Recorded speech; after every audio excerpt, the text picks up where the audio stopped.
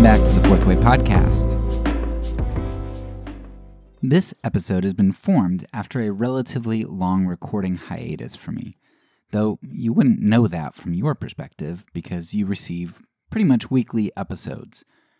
From your point of view, this is just another episode amidst a sea of other episodes. But I think it's important for you to understand the difficulty that I had in approaching this particular point in the season. I think that understanding my struggle here will be important for you to recognize the scale and complexity of what we're getting into this season. But it will also hopefully encourage you to be digging deeper for yourself. So what is this struggle that I had arriving at this episode? Well, when you start getting into corporate and governmental propaganda, the complexity of the conspiracies grows exponentially, and there's often a lot of overlap with other areas that we talked about. For instance, McNamara's Folly, the true conspiracy from our race section, was facilitated by the government. Various studies on prisoners and minorities are conducted by the government on behalf of corporations and their funding, and through institutions of higher learning. How do you categorize these conspiracies? So, the field grows significantly in regard to the amount of conspiracies as well as in regard to the amount of information which exists once we get into the corporate propaganda realm. So, how do I convey the complexity and scale in this episode while also condensing and summarizing into a digestible portion which is going to sufficiently inform you? While I have the comfort that I'm putting resource recommendations at the end of each section for you to get a bigger, clearer picture, I understand that following up on all of these resources and sifting through them yourself is just too cumbersome for most people. You don't have time for that. So, I want to make sure this episode adequately gives you a clear presentation of corporate propaganda. Like I said, in selecting this particular episode, I passed over a lot of material. I could have talked about the Pecora Commission following the Great Depression, which uncovered a large predatory conspiracy of business interests propagandizing their expertise and authority and suckering many people into what ended up being huge losses, often of their whole life savings.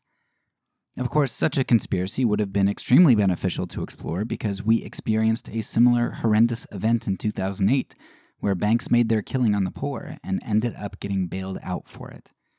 The Pecora Commission and the 2008 financial crisis are recurring events which would have been invaluable to discuss. In selecting today's episode, I also passed over the most decorated Marine in U.S. history, Major General Smedley Butler, and his famous book, War is a Racket. Butler's life and critique of the U.S. empire would dovetail beautifully in discussing the political and financial destitution of Haiti, a situation which is largely created by various empires, with the U.S. playing a significant role. We could talk about the banana republics and how corporations exploited South America, controlled their politics, and influenced CIA assassinations of democratically elected officials to ensure that exploitation and dirt-cheap prices could continue for U.S. corporations. Corporate America and the U.S. military empire go hand in hand, and you really only start to see that when you see that the U.S., more often than not, undermines democracies rather than brings democracy. And it often does this for corporate interests. That corporate interest may have at one time been fruit companies, but now it's oil or whatever else is deemed vital or up-and-coming for economic interests, or whatever stocks politicians hold at the time. On a lighter note, I could have also talked about planned obsolescence and how light bulb companies literally agreed to limit the life of their bulbs and had inspectors to ensure that competition was financially disciplined if anyone didn't adhere to the agreement. Profit is more important than the consumer or the environment, as cost to the consumer and the cost of waste to the environment aren't considerations for most corporations. I could have talked about corporate collusion with the government or corporate price fixing, as represented in the history of the tobacco industry, or the most infamous price fixing scandal in the U.S., the ADM case. These are two instances which had serious impacts on the nation and even the globe in terms of health and cost of food, respectively.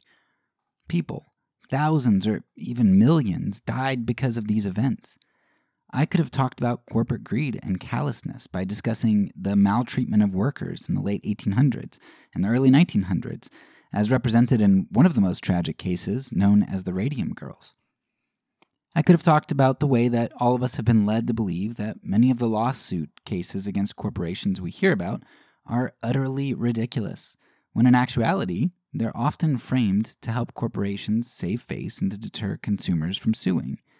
You know that hot coffee McDonald's lawsuit, the most famous of the so-called stupid and frivolous lawsuits? Yeah, there's a whole lot more to that case, and McDonald's was in the wrong.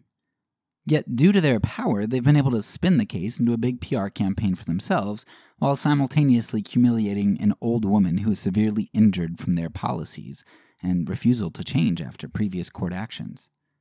I could have talked about the Kids for Cash scandal in Pennsylvania, and how judges were incentivized to collude with the business interests of private prisons, sending kids away to prison for stupid things like creating a parody site of a vice principal, or sending them away for excessive amounts of time that didn't fit the crime. Children were sacrificed for corporate profits. I could have talked about the Powell Memorandum and how an associate justice of the Supreme Court talked about the importance of pushing business propaganda and giving businesses more power, a memorandum which certainly makes one look twice at a number of court decisions that he ruled on. All of these events would have been great things to talk about. Some of them would have even been more interesting and important to discuss in regard to modern-day political power structures, Butler and the Banana Republic especially. And that would have been extremely valuable to discuss, and you should definitely follow up on studying that. Nevertheless, I selected the conspiracy that I did today for several reasons. Before getting into the details of the conspiracy, let me tell you why today's conspiracy is so important.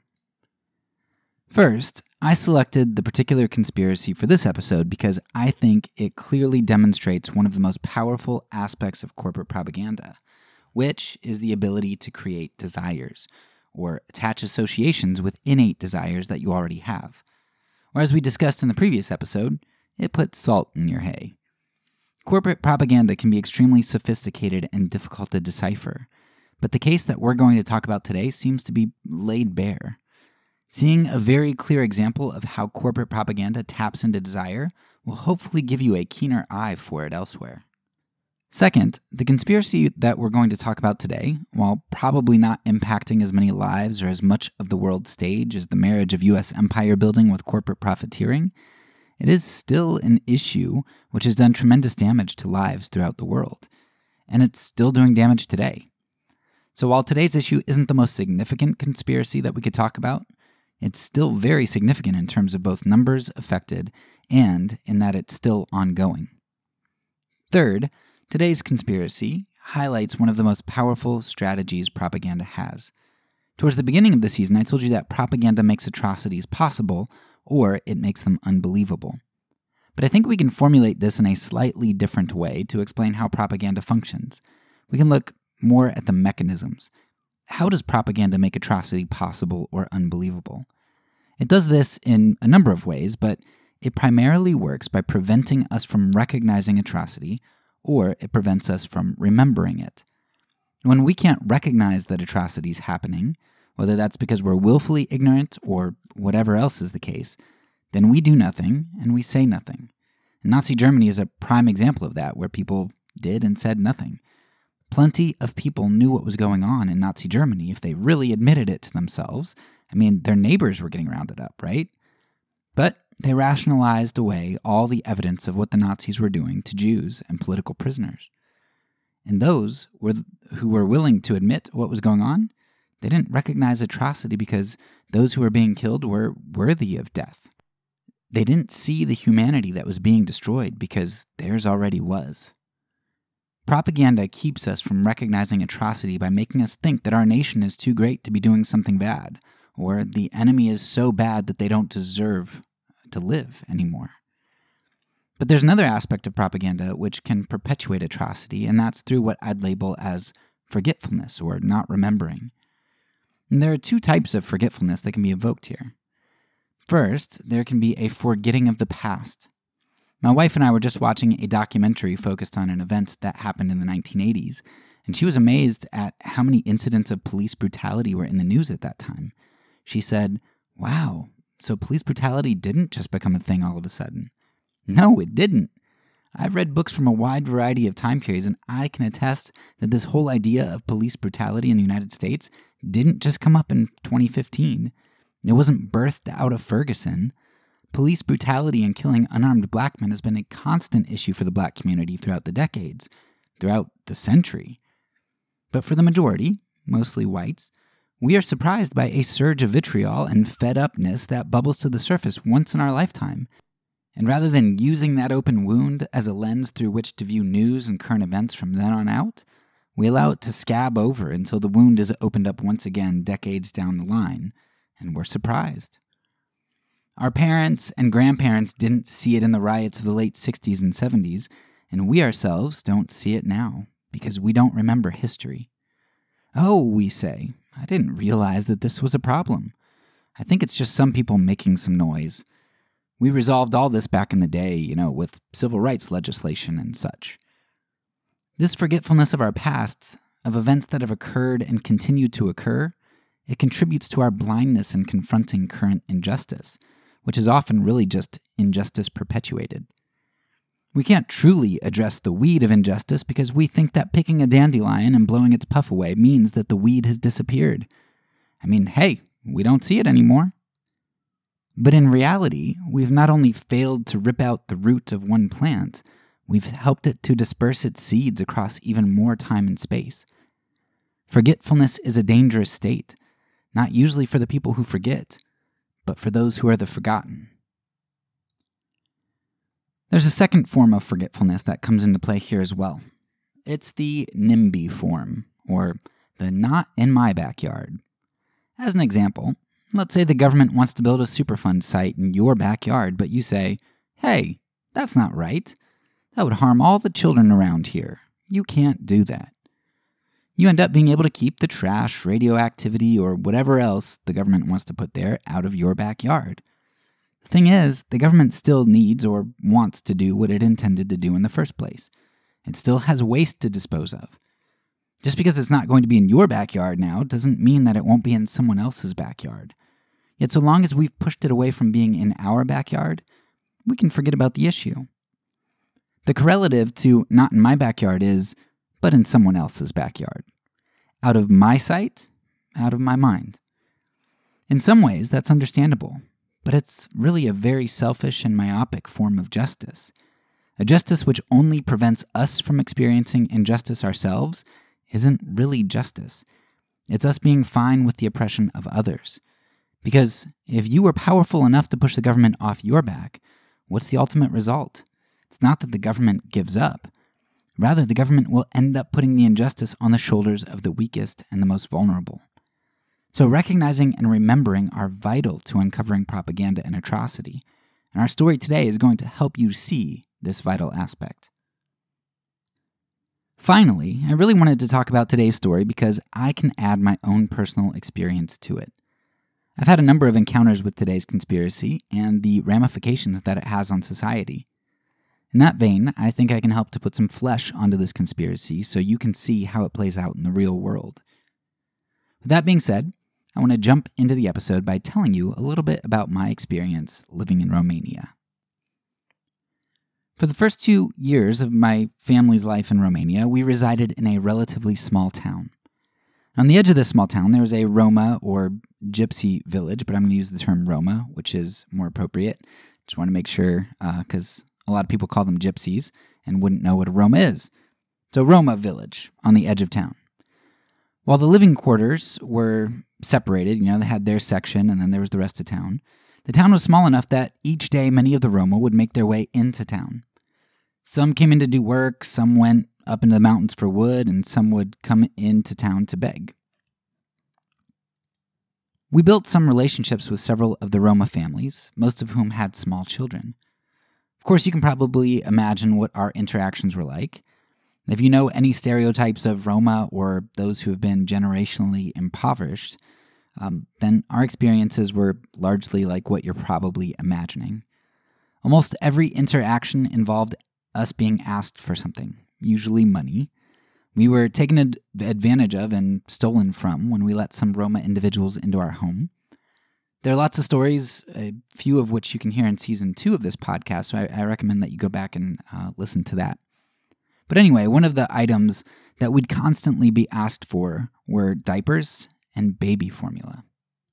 And of course, it made sense that we'd be asked for those things because the people that we interacted with had small children. But at the same time, we had seen and heard of Roma with children receiving these products and selling them too. You'd give them something from the store and then they'd turn around and sell it at a discount so that they could get cash. But however they decided to use what we gave them was between them and God, so we often gave food items, including formula, to the Roma mothers. Less than half a year into our move to Romania, my wife had our third child in a local private hospital. She had largely breastfed our previous 2 kids, which included a lot of pumping so that our kids could have breast milk at their daycare while we were teaching. We supplemented with formula sometimes if we didn't have time to thaw milk or something like that, but we decided to do breast milk as much as was possible. But we weren't those crunchy, judgmental people. We just did what we thought we could do, the best that we could do in our situation. And we were going to do the same thing for our third child when he was born in Romania. But when we had our third child, Denton, our hospital experience was a little bit different. The nurses kept mentioning how our child was too big for breast milk to be sufficient and kept encouraging us to allow him to be formula fed. We declined the formula because we knew how breastfeeding worked and that it takes time for both the child to learn about how to suckle and also for the milk to fully come in for the mom. But it was a natural part of the process. We weren't concerned at all. It happened with all of our kids. Our kid was just fine with what he was getting. But on the second day, the hospital staff took Denton out of the room for some reason to weigh him or wash him or something. I don't exactly remember what, but when he came back, he was all gassy and he didn't want to eat when he was supposed to. We thought that was a bit odd, and we're pretty sure that they had formula fed him. Whatever. Their culture, their rules, we were fine, no big deal.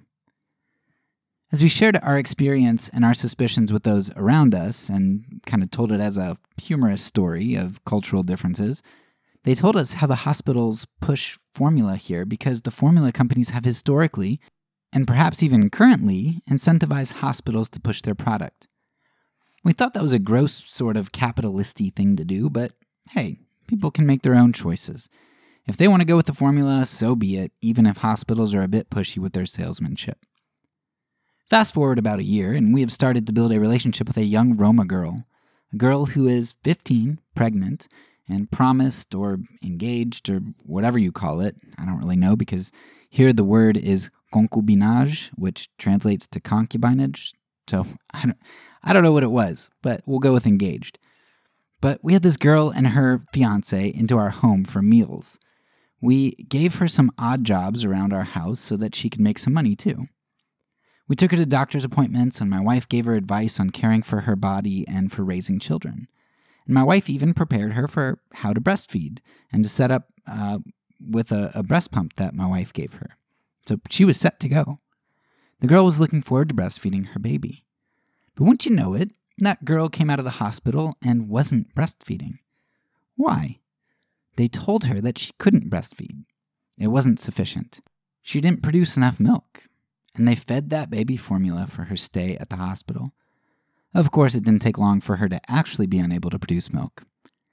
Now, it is absolutely this girl's prerogative to use formula over breast milk if she wants to.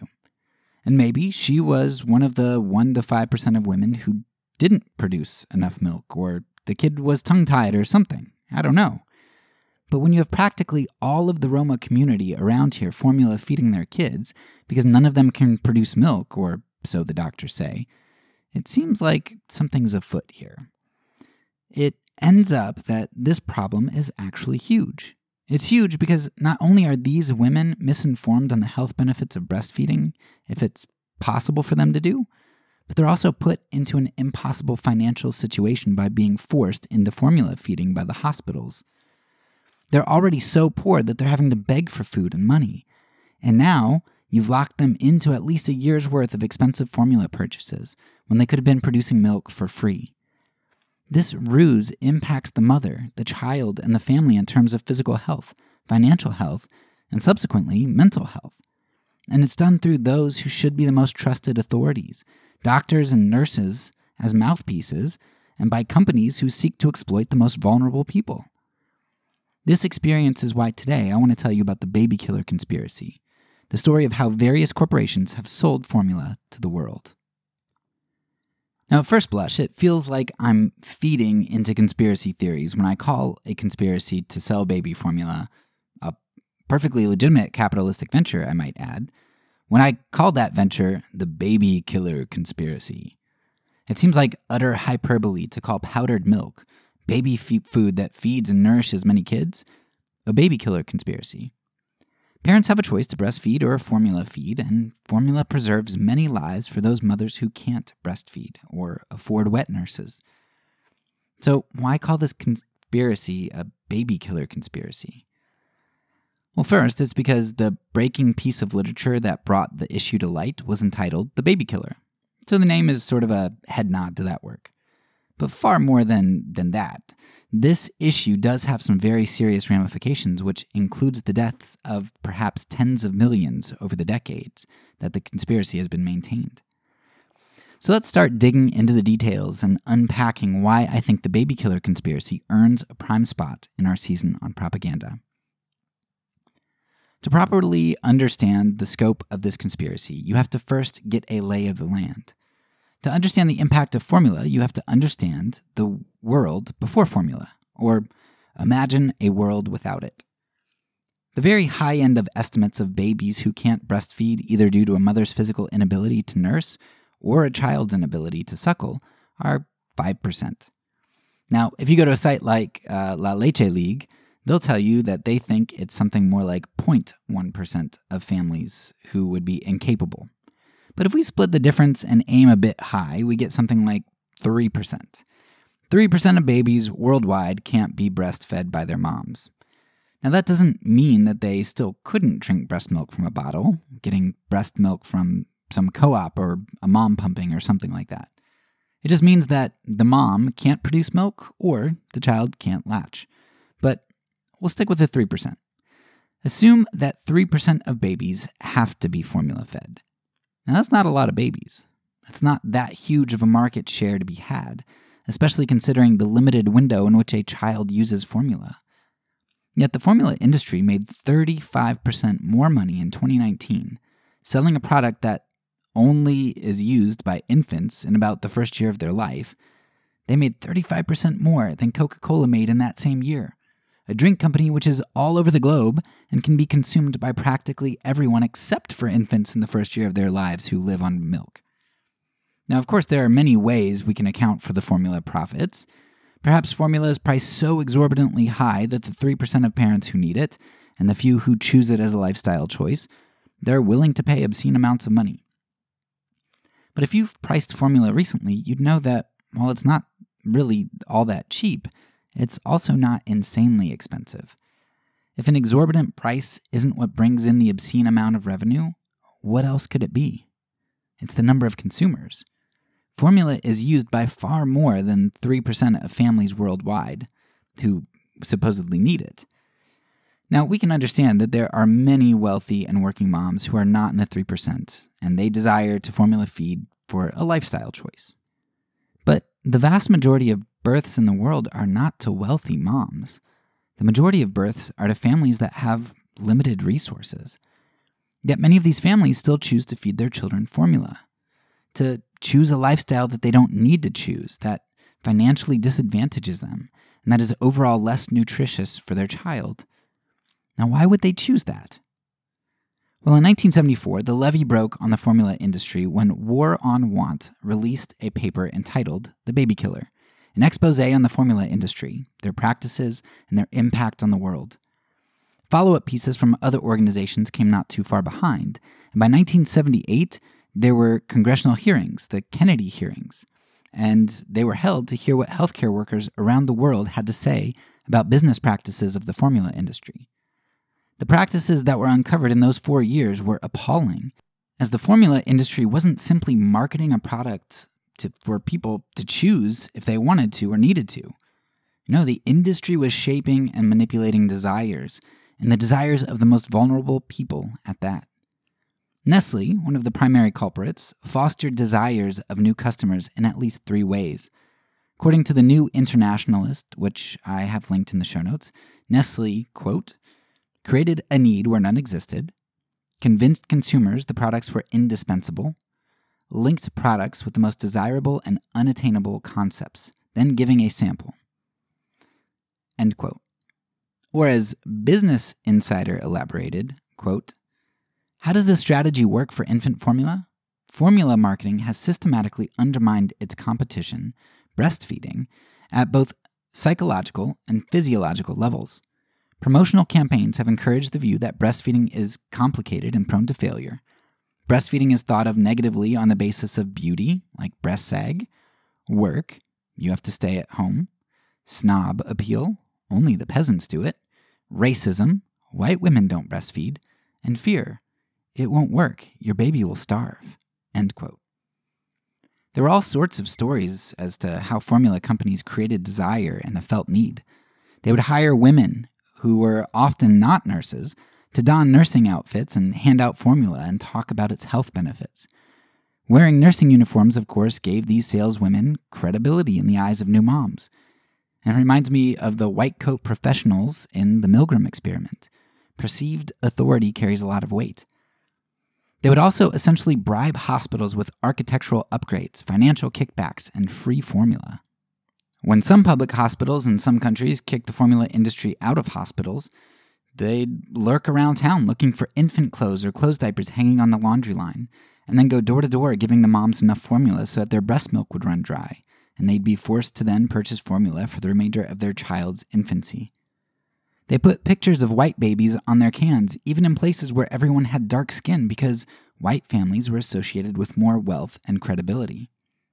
Everyone wanted to live like the white people. They must be doing something right to get as wealthy as they were. And of course, fear was used to make moms think that they couldn't produce enough milk or that the formula was more nutritious.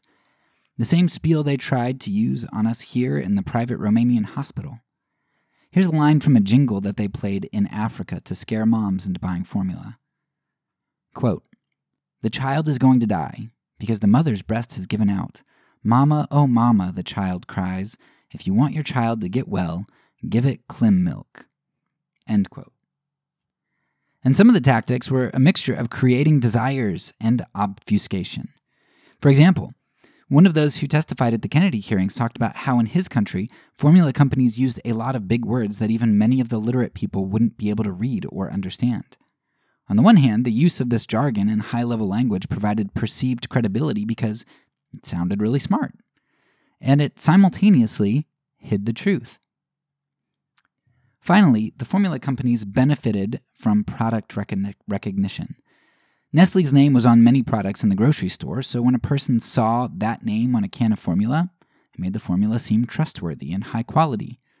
Psychology 101 teaches you that the more exposure to something that you have, the more you're provided with familiarity, as well as you're caused to have more positive feelings towards it in general. Through all that was revealed here about the formula industry's tactics, it became clear that the industry sought to form consumers, not inform them. And isn't that really what we've been talking about with propaganda, specifically corporate propaganda? Both ideal capitalism and democracy, in order to function and to be the good that they claim to be, they rely on rational, informed choice. Yet today's corporate propaganda seeks not only to obfuscate truth and keep consumers and constituents uninformed, it also seeks to form and wield subjects rather than have subjects process and wield information through rational choice.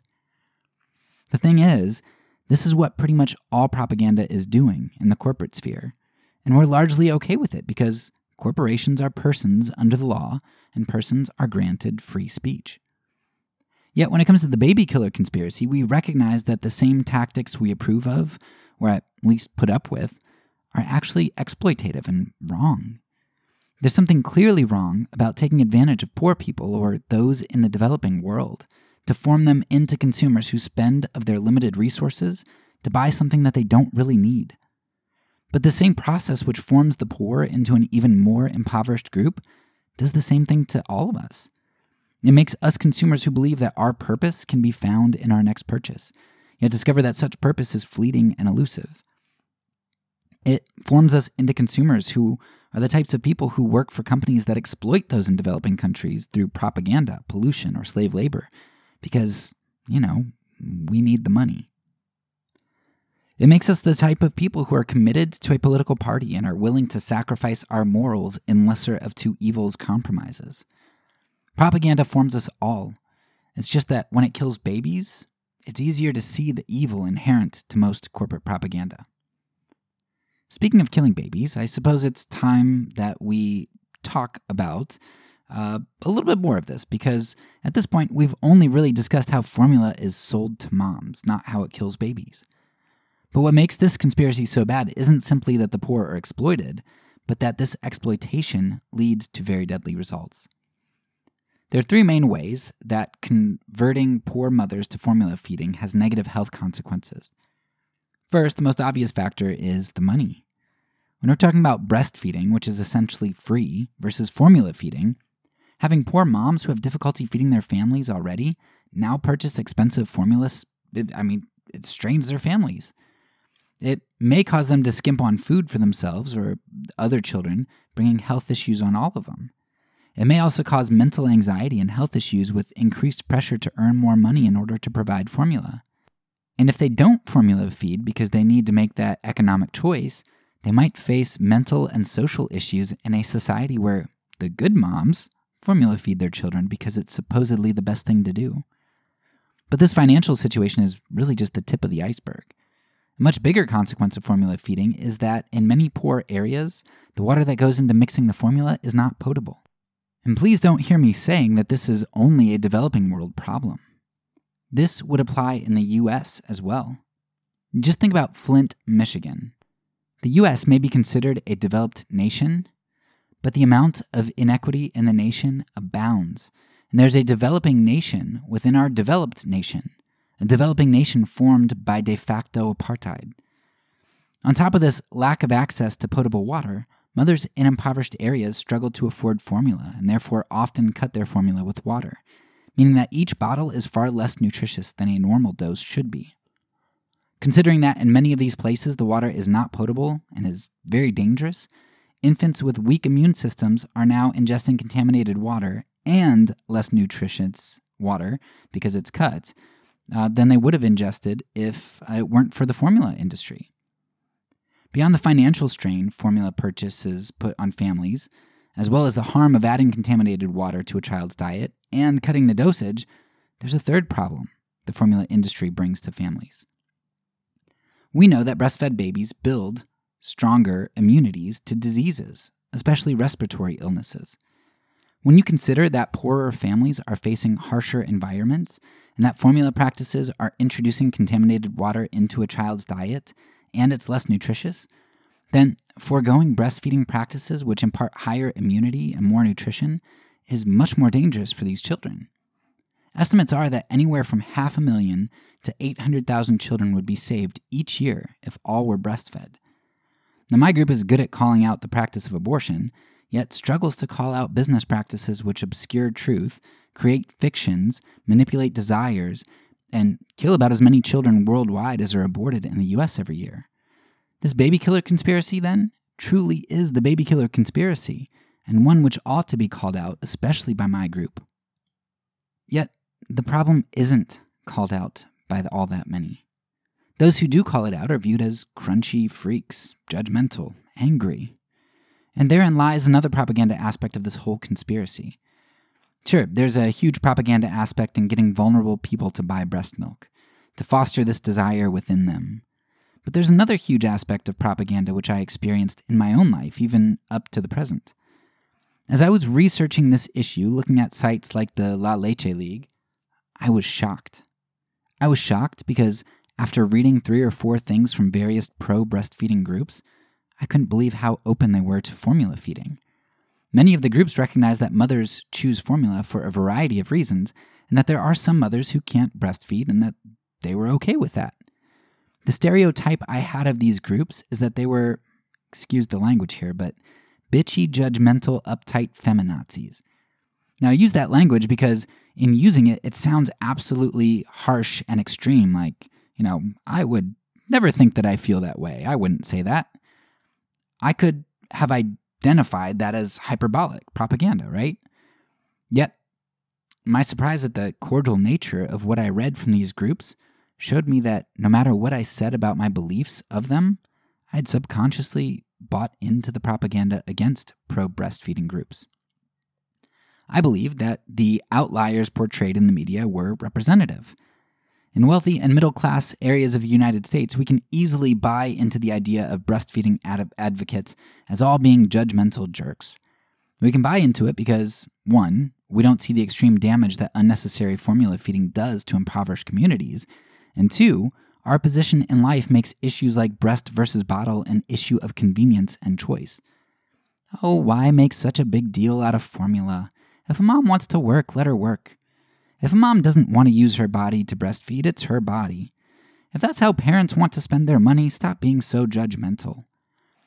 While there are certainly mouthy, arrogant, judgmental breastfeeding advocates, I think the stereotype of them is propaganda in action.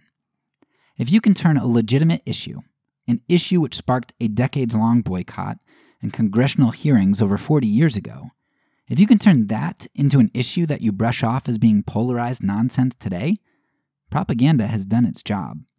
And that really sums up what we identified at the beginning, doesn't it? Propaganda prevents us from recognizing atrocity or it prevents us from remembering it. For this conspiracy, it does both. It causes us to see the formula breastfeeding discussion as trivial choice, so we don't truly consider the ramifications of the industry. But it also causes us to forget that the truth about the formula industry was brought to light almost half a century ago and hashed out in view of the whole world, with the World Health Organization, beginning guidelines for the industry in the early 80s as a result. Yet the baby killer problem persists, and it persists in part because we don't see it as a problem, and we've forgotten about the exploitative nature of the issue. There are a lot of reasons for our forgetfulness.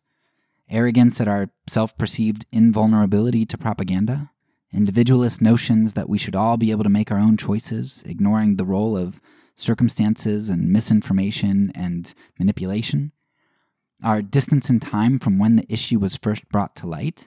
That's old news, right? The lack of direct impact the issue has to us or to other middle class and wealthy people that we know.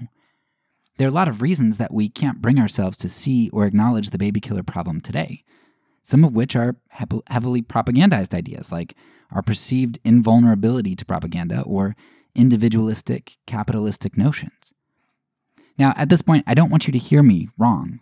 I'm not flat out bashing the idea of capitalism or individuality, individual choice. Solzhenitsyn and Havel would tell you just as quickly that communism and socialism heavily propagandize and terrorize the poor as well. My point here isn't that any particular system is good or bad, but rather that when any one system is propagandized and indoctrinated, it prevents us from seeing the blind spots and the weak points in such systems. It prevents critical thinking. It defends against critique. It keeps us from seeing the vent shaft on our Death Star, which may perhaps be the best analogy for the imperialism with which capitalism has so often been associated.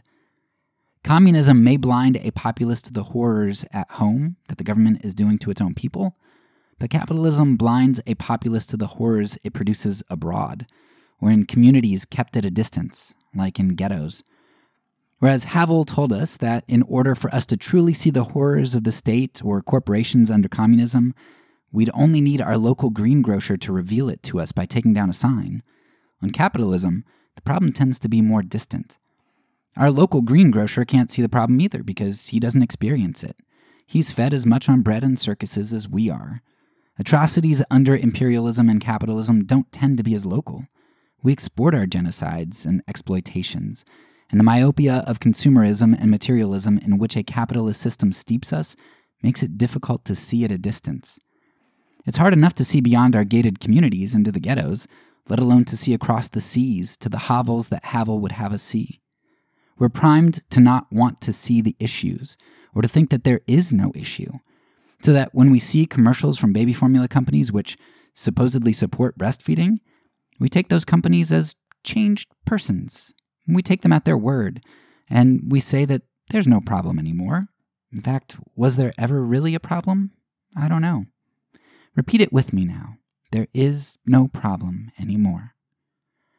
There is no problem anymore because the problem has been resolved. the world has band together against unjust practices of the formula industry.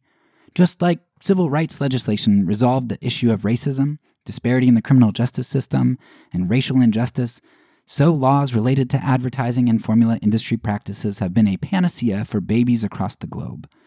We have made it unethical to promote products in hospitals, shops, or to the general public, give free samples to mothers, give gifts to health workers or mothers, and give misleading information. Of course, these regulations are circumvented all the time, but let's assume for a minute that they weren't.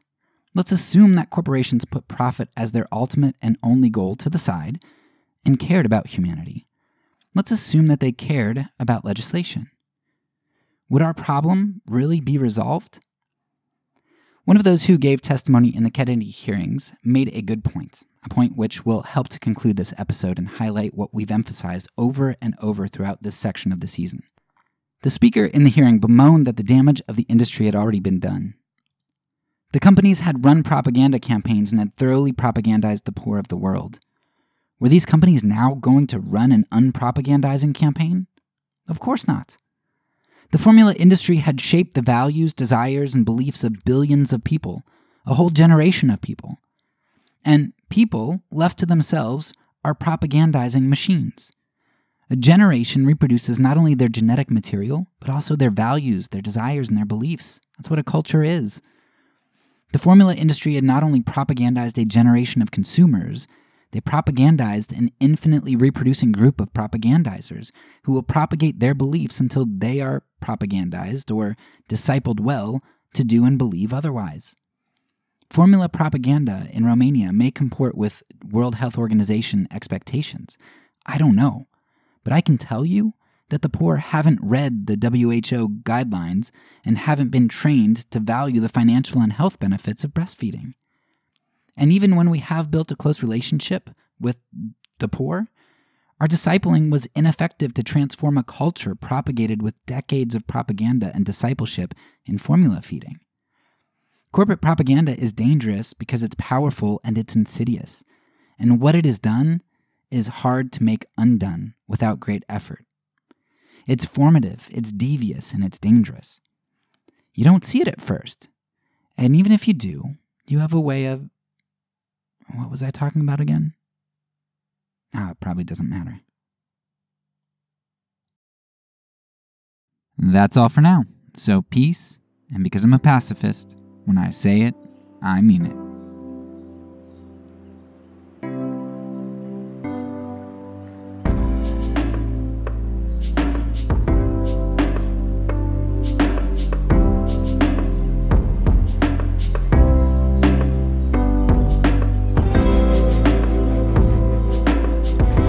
This podcast is a part of the Kingdom Outpost Network.